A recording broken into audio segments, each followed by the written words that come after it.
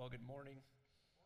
Open your Bibles, if you would, to Isaiah chapter 49. Isaiah chapter 49 will be in chapters 49 and 50 today. I want to thank you if you help participate in the music or our sound team, AV guys.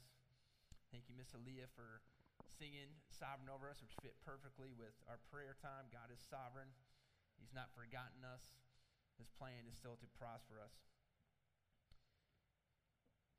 A while ago, we covered Isaiah 42, and there we saw what are the first of four, what are called the servant songs. There are four servant songs in Isaiah. The first is in Isaiah 42, 1 through 9. The last goes over chapters 52 and 53. It's Isaiah 52, 12 through 53, 12.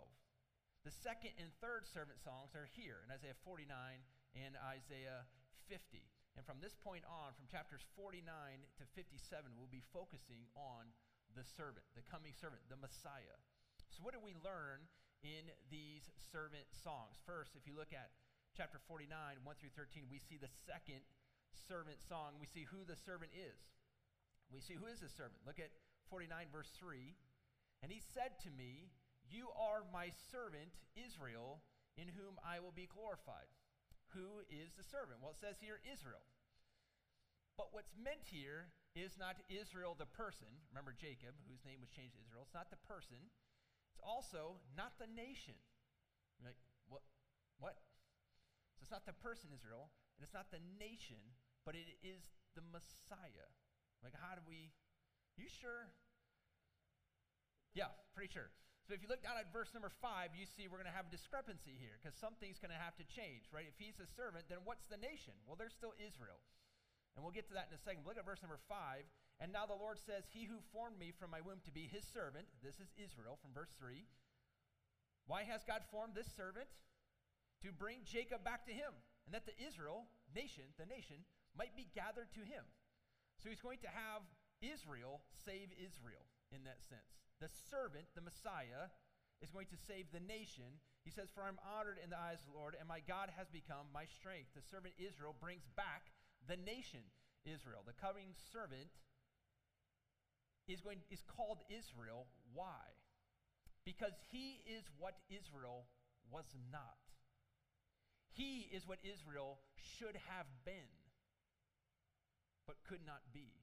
He's the true Son of God. He's the true servant of God. He's the true witness for God. One author noted, the prophetic voice in verses 1 through 3, Yahweh or Jehovah has called me, has not only been designated as a servant, but he has been designated as Israel. In place of the corporate nation Israel, which up to this point has always borne the title, my servant, a single figure now, the servant, carries his title and even the office.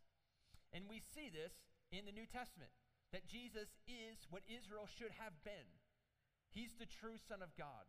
He's the one that did obey. We see that in a text like Matthew chapter 4, where Jesus is led into the wilderness and he's tempted by Satan, and he faces the same exact temptations, in a sense, that Israel did when they left Egypt. In Matthew chapter 4, you notice that Jesus quotes every time from the book of Deuteronomy from chapter 6 through 11, where Moses in Deuteronomy 6 through 11, which starts off, "Shema, hear, O Israel, the Lord our God is one. Teach your children in the way that they should go. By the way, don't make the same boneheaded mistakes. Because when you did this and you forsook the Lord for bread, and you did not realize that man does not live by bread alone, but by every word that comes from the mouth of God." Every one of Jesus' responses in the temptation comes from the warnings of Moses to people of Israel where they failed. You failed here, and you failed here, and you failed here, and Jesus comes up, Satan tempts them, and he's like, "No, I won there, I won there, and I won there. I am what they should have been, but they could not be because they're fallen man." He is Israel, and he is what they should have been. He is their deliverer. He is the servant of the Lord. Next, we see the descriptions of the servant in chapter 49, 1 through 7. Let's just walk through this text, which is fantastic. We're going to try to just pick out a few things. "Listen to me, O coastlands. Give attention, you peoples from afar. The Lord called me from the womb. From the body of my mother, he named my name. From the womb. Isaiah already told us in chapter 7, this will be a virgin womb. Verse number 2, he made my mouth like a sharp sword. In the shadow of his hand, he hid me. He had me as a polished arrow in his quiver. He hid me away. The words of the coming servant are eloquent and powerful, but it's not his time yet. Like an arrow, and it's put away. It's not his time yet. It's not here yet. Verse 3, and he said to me, you are my servant Israel, in whom I will be glorified. He is what Israel should have been. He will glorify his father. Next in verse 4, but I said, here's the servant speaking. I've labored in vain. I've spent my strength for nothing in vanity, yet surely my right hand is with the Lord, and my recompense with my God. You're like, well, what's going on? Because if Jesus is the servant, he is the Messiah. He didn't fail, but it appears at times in Jesus' ministry, doesn't it seem like he does fail? When he's on the cross and people are mocking him, if you are the Messiah, come off the cross. The nation that he came to save, what did they do? Crucified him. Well, that didn't work well. Was that the plan? Was that the plan? Is this the plan? That can't be the plan. And yet he says, but my recompense is with my God. The NIV translates this way, yet what is due me is in the Lord's hand, and my reward is with my God. It looks like it's an abysmal failure, but in the end, it's actually good fruit is coming from this. The results are going to be fantastic, and the reward will come from his Father. Verse number 5, and now the Lord says, he who formed me from the womb to be a servant. Again, a nod to the virgin birth. To bring Jacob back to him, and Israel might be gathered to him, for I am honored in the eyes of the Lord. My God has been my strength. What did the Father say? Because he says, I'm honored in the eyes of the Lord. What did the Father say when he was baptized in Matthew chapter 3, right before he goes into the temptation, into the wilderness for temptation? What did the Father say when Jesus is being baptized in Matthew 3:17? This is my beloved Son, in whom I am well pleased. Oh, he pleases me. Isaiah's like, I told you. 700 years before he came, this is going to happen. He will save Israel. He will please the Father, and he will also become redemption for the nations as well. It's not just for Israel, but it's for all. Verse 6, he says, is it too light a thing that you should be my servant to raise up the tribes of Jacob and to bring back to preserve Israel? Let's expand the borders here. I will make you a light for the nations, that my salvation may reach to the ends of the earth. The servant will be a light unto the Gentiles. This is quoted back in Isaiah 42:6. It's also quoted forward in Luke chapter 2, verse 32. Jesus is the Savior of the world. He's a light unto the nations. Now listen to these descriptions in verse number 7. Thus says the Lord, the Redeemer of Israel and his Holy One, to one deeply despised, abhorred by the nation, the servant of rulers. What's he say about this servant? I mean, he's despised, he's abhorred. He's the servant. Kings shall see this servant and arise. Princes, they shall prostrate themselves because of the Lord, who is faithful, the Holy One of Israel, who has chosen you. The despised servant is the Redeemer. He's the Holy One. Kings, rulers, they're going to fall before him, because he is as the end of the verse says, he's faithful and he always will be. But the beginning is going to look odd,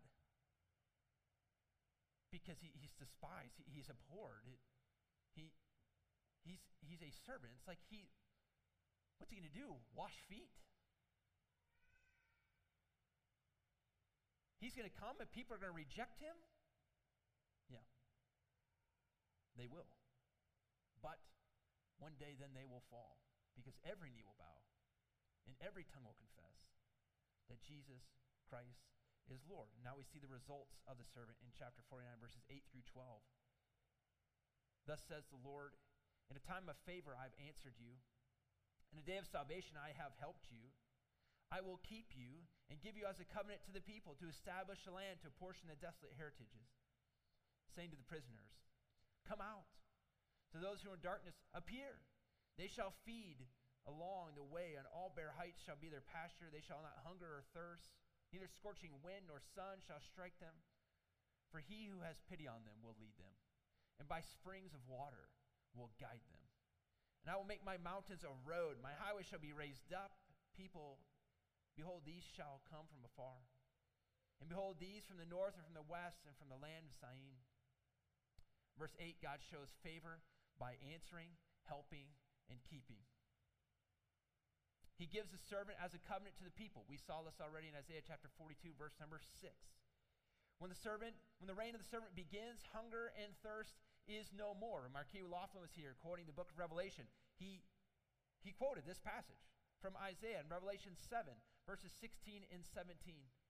There the Savior, because in Revelation 7, 16 and 17 quotes here Isaiah 49:10. There our Savior, in Revelation 7, wipes away the tears from our eyes. There's neither hunger nor thirst. Just in that sweet moment where he takes all that away. This is the coming reign. This is the results of the servant's ministry. So how should God's people respond? And here we have the last verse, the last part of the second servant song. Verse 13, sing for joy, O heavens, and exult, O earth, break forth, O mountains, into singing, for the Lord has comforted his people. He will have compassion on the afflicted. Here you have creation is called to rejoice over what God is doing for sinful man. If creation's called to exalt, if mountains are called to rejoice, what's your job? You're the one being redeemed. They're just blown away. How could such arrant, foolish people become his? How can this sinful lot become holy? And they watch what God does, and the mountains shake and they tremble, going, praise God. They sing. That's the shout. They burst forth with a ringing cry. That's what it literally means. Burst forth with a ringing cry. Does that describe how you worship Jehovah today? You know, sometimes growing up, with my background, sometimes growing up, I thought that the best way to worship was to be a statue and to be about this middle ground. Keep it real subtle.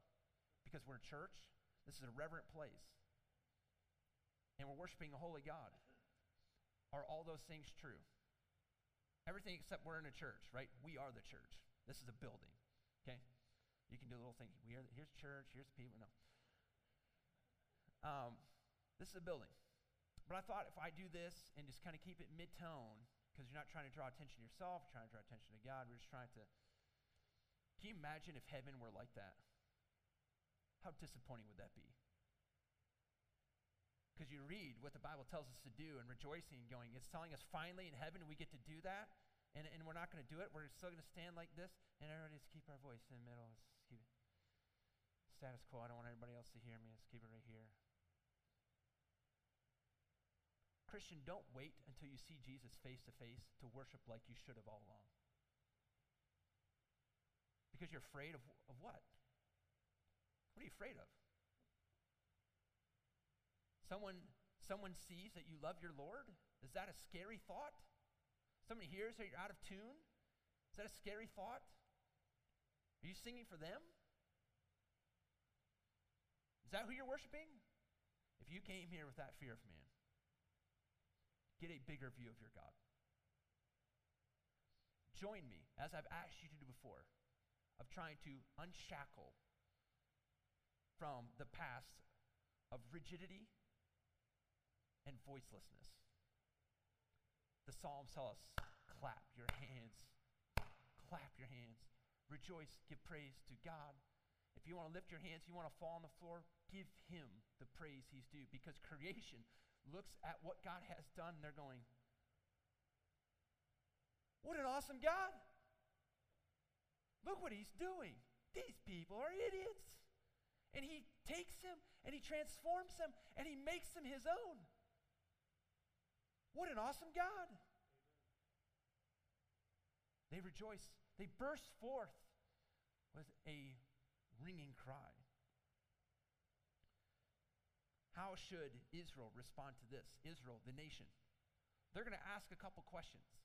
They're going to ask a couple questions. They're going to see Israel's questions, and then God's going to respond to their questions. Look at Isaiah 49:14. We see a question and then a response. Question number 1, and then the first response, verse 14. But Zion, or Israel, the nation, says, the Lord has forsaken me. The Lord has forgotten me. You're like, the mountains are ringing forth in praise over what God has done for you, and you feel like, oh man, God's forgotten us again. Like, what are you talking about? Has God forgotten you? And as amazing as we believe God to be, as awesome as what we're going to come and celebrate, right? On Resurrection Sunday, we're going to celebrate the Lord rising from the dead, which we're supposed to do the other 51 Sundays of the year, but we're celebrating what God has done.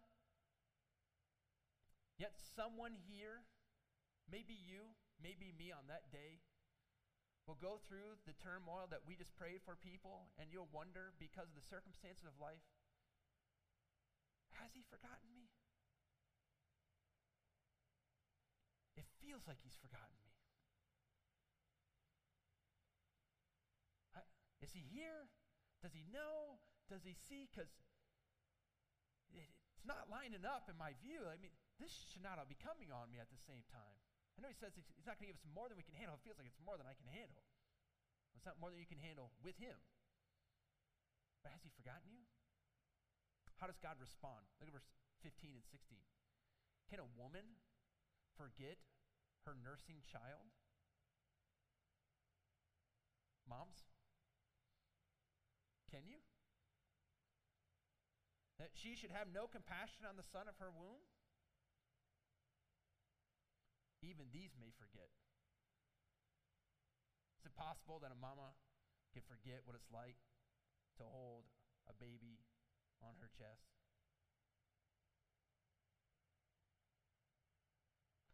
Even if that were possible, what does God say? Though a sinful woman can love a child like this, sinful woman, right? It's not going to forget who her child is. Even if a sinful woman could, I will not forget you. Behold, I have engraved you on the palms of my hands. Your walls, speaking of the walls of Jerusalem, your city, the city of Zion, are continually before me. I can't forget you. I can't. Even though an erring woman might. Which that even seems impossible. Like when I asked that question, Mama, can you forget the first time you held your child? Every mother's like, mm-mm. Right? That seems impossible to you. And yet you're a sinner who still makes mistakes. But if you can't see that being a possibility, what are the odds that a good, holy, gracious God could forget those whose names are written on his hands? They're right here. I can't forget you. I can't forget you. You see Jesus, you see him face to face, and he holds up his hands, and you're not going to see your name written there, are you? But a hole. I didn't forget you. You think I forget you? I did this for you. I did this for you. I can't forget you. If you can understand that illustration, you understand that the love of God for his own will never be broken. He will never forget his own. Then the servant tells his children, behold, I've engraved you on the palms of my hands. Your wall is before me. God will redeem his people. He will not forget them. He will restore the city of God. Verses 19 through 22, we see the city expanding as God invites the nations to come in and dwell there. He does this so at the end of verse 23, his people will know that I am the Lord. Those who wait for me shall not be put to shame. All right, we got another question. Okay, here we go. Question number 2, verse 24. Can the prey, speaking of the exiles, be taken from the mighty? Can the captives of a tyrant be rescued? Can God really deliver us from Babylon? Babylonian exile, just like Assyrian exile, when they pulled you out of the land, they moved you to different parts of another nation, another place, hoping that you would intermingle. That way there would be no differentiation between nations. So that way you were just going to be an Assyrian then from that time forth. That same kind of thing happens here in our country. Right? When people were coming in droves from other nations to here and intermarrying, and now what do you call yourself? I'm an American. We're just one group. That same idea was the idea of the Assyrian Empire, the same idea of the Babylonian Empire. Let's just make just one people, and they're always going to be ours, and then they'll be thankful to be in our kingdom, even though we overthrew them a little bit ago. So how's it possible they're going to bring them back? Because is there even going to be a distinct people of Israel? They're going to intermarry and get wiped out. It is impossible. How does God respond to this? Can you really bring us back from the mighty? Verse 25, thus says the Lord, even the captives of the mighty shall be taken, and the prey of the tyrant rescued, for I will contend with those who contend with you. I will save your children. At the beginning of chapter 50, God asked in verse 1 through 2, thus says the Lord, where's the mother's certificate of divorce with which I sent her away? Or which of my creditors is to whom I have sold you? Behold, for your iniquities you were sold, and for your transgressions your mother was sent away. Why, when I came, was there no man? Why, when I called, was there no one to answer? It was your sin that sent you away. And if I sent you away, I can bring you back. But let me ask you a question here, verse number 2. When I came, when I called, come, why did nobody come? When I asked you to obey, why was there no one to hear and listen? Why was there no one to shema, hear and obey? Then he asks, is my hand shortened that it cannot redeem? Have I no power to deliver? Behold, by my rebuke I dry up the sea. I make the rivers a desert. Their fish stink for lack of water and die of thirst. Can you think of a time where God could have possibly, parted the waters? Can you think of a time like that? Where perhaps maybe his people were captive and, help them escape? Do you remember that time? When God brought them out of captivity in Egypt through dry land into freedom and safety, and the people are wondering, can God really get us out of Babylon? Does he have the power to redeem Israel from the Assyrian Empire? I've already done that. Is my hand shortened that I can't redeem? You telling me I can't do this again? God did not forget his people. He did not divorce them. He had not forgotten them. They had forgotten him. They had refused to come back to him. And God reminds them, listen, I am yours, you are mine, and my people do not question what I can do, for I am God, and there is no other. This truth leads to the third servant song, which we see in chapter 50, verses 4 through 11. We'll see descriptions of the servant again. Look at 50, verse 4. The Lord God has given me the tongue of those who are taught, that I may know how to sustain with a word him who is weary. Morning by morning he wakens my ear to hear as those who are taught. The servant will be a great teacher, taught by the Father. What did Jesus say about his own teaching ministry? Listen to this from John 12:49. For I have not spoken of my own authority, Jesus said, but the Father who has sent me himself has given me a commandment, what to say and what to speak. And I know that his commandment is eternal life. What I say, therefore, I say as the Father has told me. Jesus is saying what the Father told him to say. That's what Isaiah said he would do here in verse number 4. He was taught by God, and his words, is verse 4, they sustain the weary. Are you weary right now? And embrace that truth that Miss Aaliyah is saying about, that God is sovereign over us, that he's not forgotten you, and his word will sustain you. Verse number 5, the Lord God has opened my ear. This is the servant speaking again. I was not rebellious. I turned not backward. He did not do what Israel did. As soon as they got out of exile, what did they do? As soon as they got out of Egypt, what did they do? They crossed on dry ground. They praise the Lord, and what's one of the first things they do? Complain, murmur, complain, build another god, complain about the food. Like, you're free. Well, I want better food. Sick of manna. Oh, that we'd been left in Egypt. He's like, that's not what Israel should have done. But the true Israel, Jesus, the Lord God has opened his ear. I'm not rebellious. I won't turn my back on the Father. He's obedient. We have one here who hears and obeys. We have one who fills the Shema. Hear, O Israel, the Lord our God is one. I hear and I obey. He will not turn backwards. Next, we see that though the servant is obedient, he will have to suffer much. We'll get to more of this as time goes on, but you can see this here in verse number 6. And again, if this is your first time here, first time in a long time, this book, Isaiah, was written 700 years before Jesus came. And he's checking off every one of these boxes as fulfilled prophecy, and we're going to hear more of this here in verse number 6. I gave my back to those who strike. I gave my back to those who strike. Matthew 27:26 says, then he released from them Barabbas, and having scourged Jesus, delivered them to be crucified. They scourged him, they whipped him, but notice they did it with his permission. I gave them my back. I gave my back to those who strike. He gives them. What did Jesus say about even his own life in John 10? No one takes my life from me, but I lay it down of my own accord. I have authority to lay it down. I have authority to take it up. This charge I received from my Father.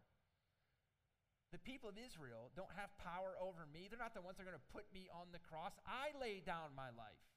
I give my back to those who strike me. He gave his body, gave his life willingly. They didn't just scourge his back. Keep reading verse 6. My cheeks, to those who pull out the beard. I hid not my face from disgrace and spitting. As they yank out his beard, as they slap him in the face, they spit in the face of the Messiah. I didn't hide my face from that. Matthew 26:67, then they spit in his face and struck him. And some slapped him, scourged, beaten, spit upon, beard pulled out. For you. For those whose names are written on his hand. Did God forget you? No, he didn't forget you. He died for you. Gave his life for you. He went through shame for you.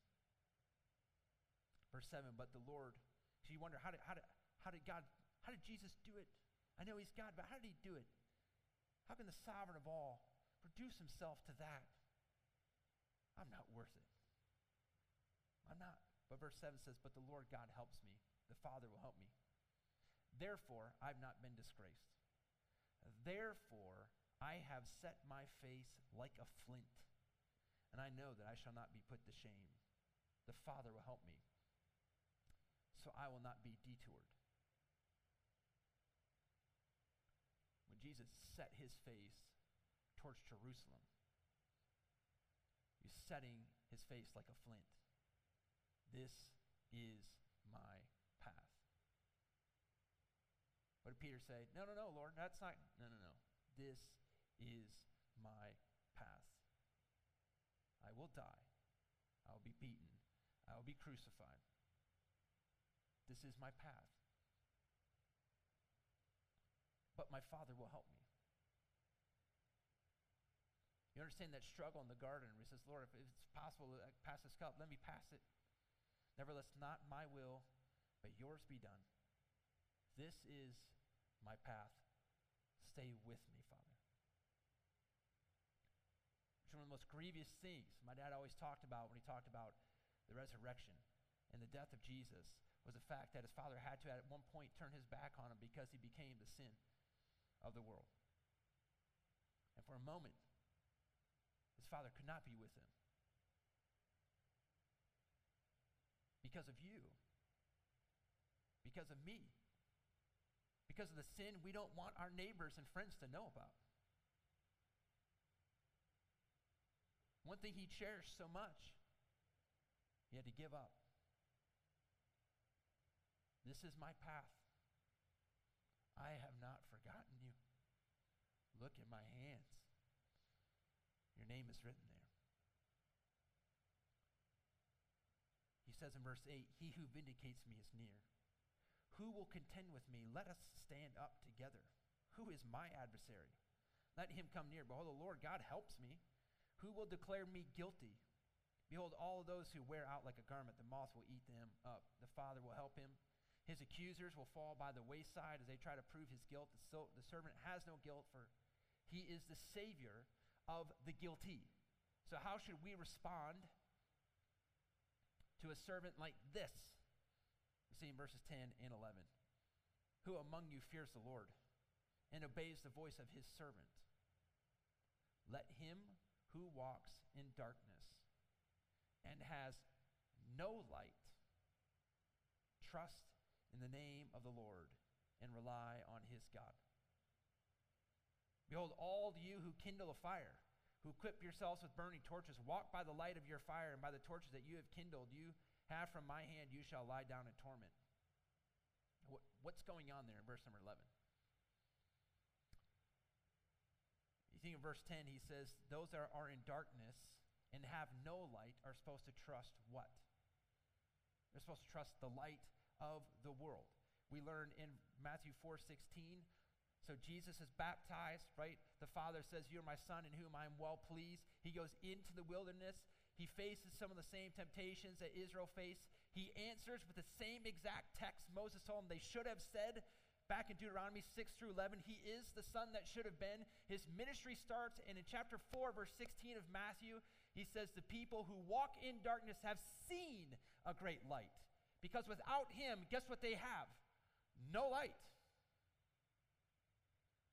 He is the light of the world. He is the light unto the nations. And so if you walk in darkness, trust my light. Do not go the opposite way where you make your own light. And you try to guide yourself by your own light, because it will only end in torment. You cannot save yourself. The blind cannot lead the blind. You need somebody else. You need a Savior. Drowning people don't rescue each other. They drown. You need a Savior. Trust the light of the world. Trust the one who came for you. In verse 11, again, that warning, do not rely on yourself. One writer said of this, here is a call to the unconverted, those that don't know Jesus, to believe and be saved, along with the warning that those who try to escape moral spiritual darkness by lighting their own fire, man-made religion or works righteousness, were to end up in eternal torment. Friend, you're here. Friend, if you're here and you've never trusted Jesus, do not believe that you can get there by something you do. For by grace are you saved through faith, that not of yourselves. It is a gift of God. It's not of works, because God doesn't want you to boast when you see him face to face. Say, look what I did. And that's not look what I did. It's look what God did. Look what Jesus did. That's where salvation comes. That's why Jesus said, I am the only way. I am the only truth. And I'm the only life. No man comes to the Father except through me. He is the only way. And that's why we beg you, turn. That's why, so what does all this mean for us today? First off, friend, if you're here, have you placed your faith in Jesus? Turn. I don't care if you've been in church your entire life. The question's still the same. Have you done it? I don't care how many times you've been to church. I don't care if you've read your Bible 55 times. Is he your Savior? Have you accepted the light of the world? What did God tell the Israelites in 49:6? I will make you as a light, speaking of the servant for the nations, that my salvation may reach to the end of the earth. He is not willing that any should perish, that all should come to repentance. Friend, I beg you, turn. Whosoever calls the name of the Lord will be saved. Call out to him today. Entrust your life to him. We hope that you'll do that. If you have questions, see myself, see a Christian friend that you came with. We'd love to talk to you about how you can do that. If you're here and you claim to have received Christ as Lord, let me ask you a few questions. Are you weary? Are you weary? 367 days of 2 weeks to flatten the curve. It gets wearisome. It gets wearisome to look at brothers and sisters in Christ that are watching their mom or dad die and they can't visit. It gets wearisome to see brothers and sisters in Christ that are watching their loved one go through treatments and they can't be with them, have surgeries and they can't be with them. It's wearisome to not have a first Sunday lunch. It's wearisome to not be able to give a hug. It's wearisome. Are you weary? Do you feel that maybe perhaps God has forgotten you? As if things that are happening now are outside his control. What did chapter 50, verse 4 tell us? The servant son of God, he knows how to sustain those who are weary with a word. What word would Jesus give you today?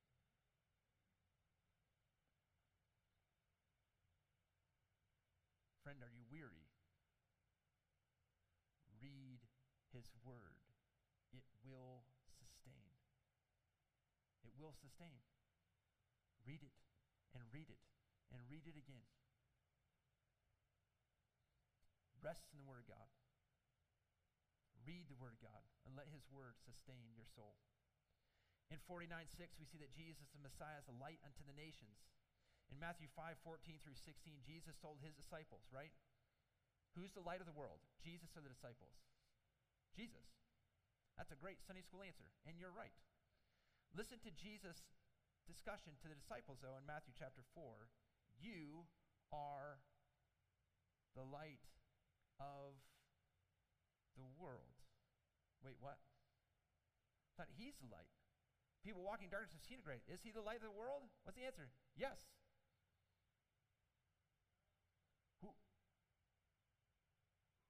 Who lives in you? Who is the world supposed to see?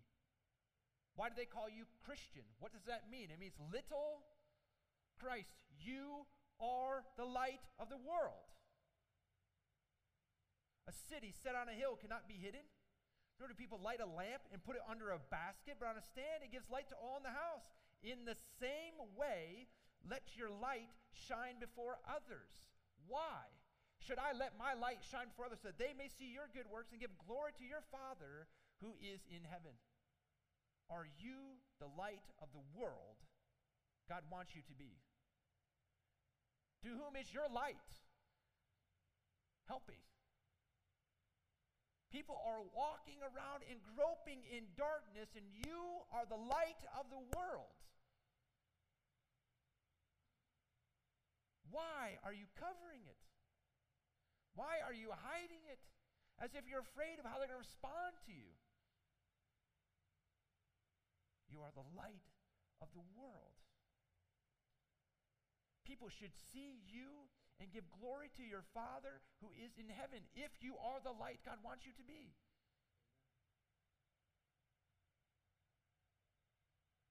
He is the light of the world. Just pass it on. Go.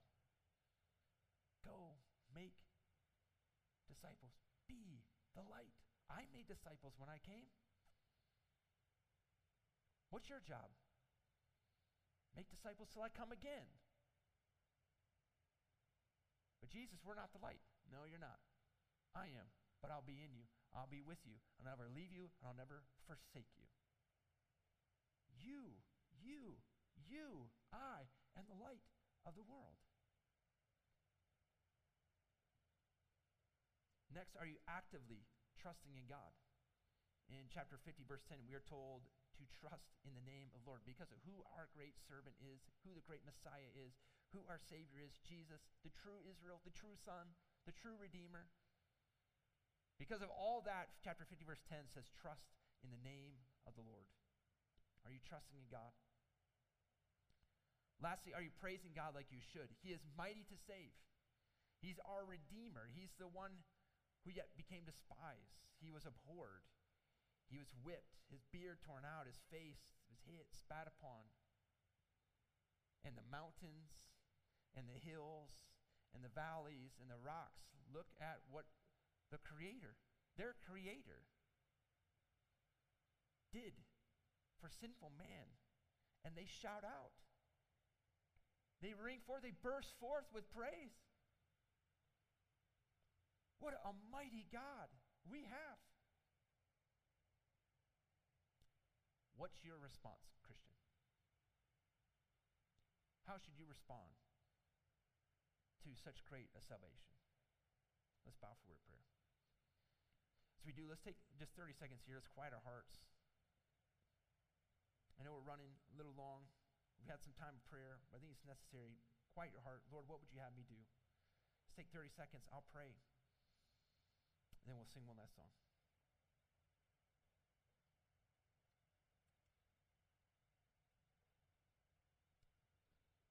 Father, we thank you for your Son, the suffering servant,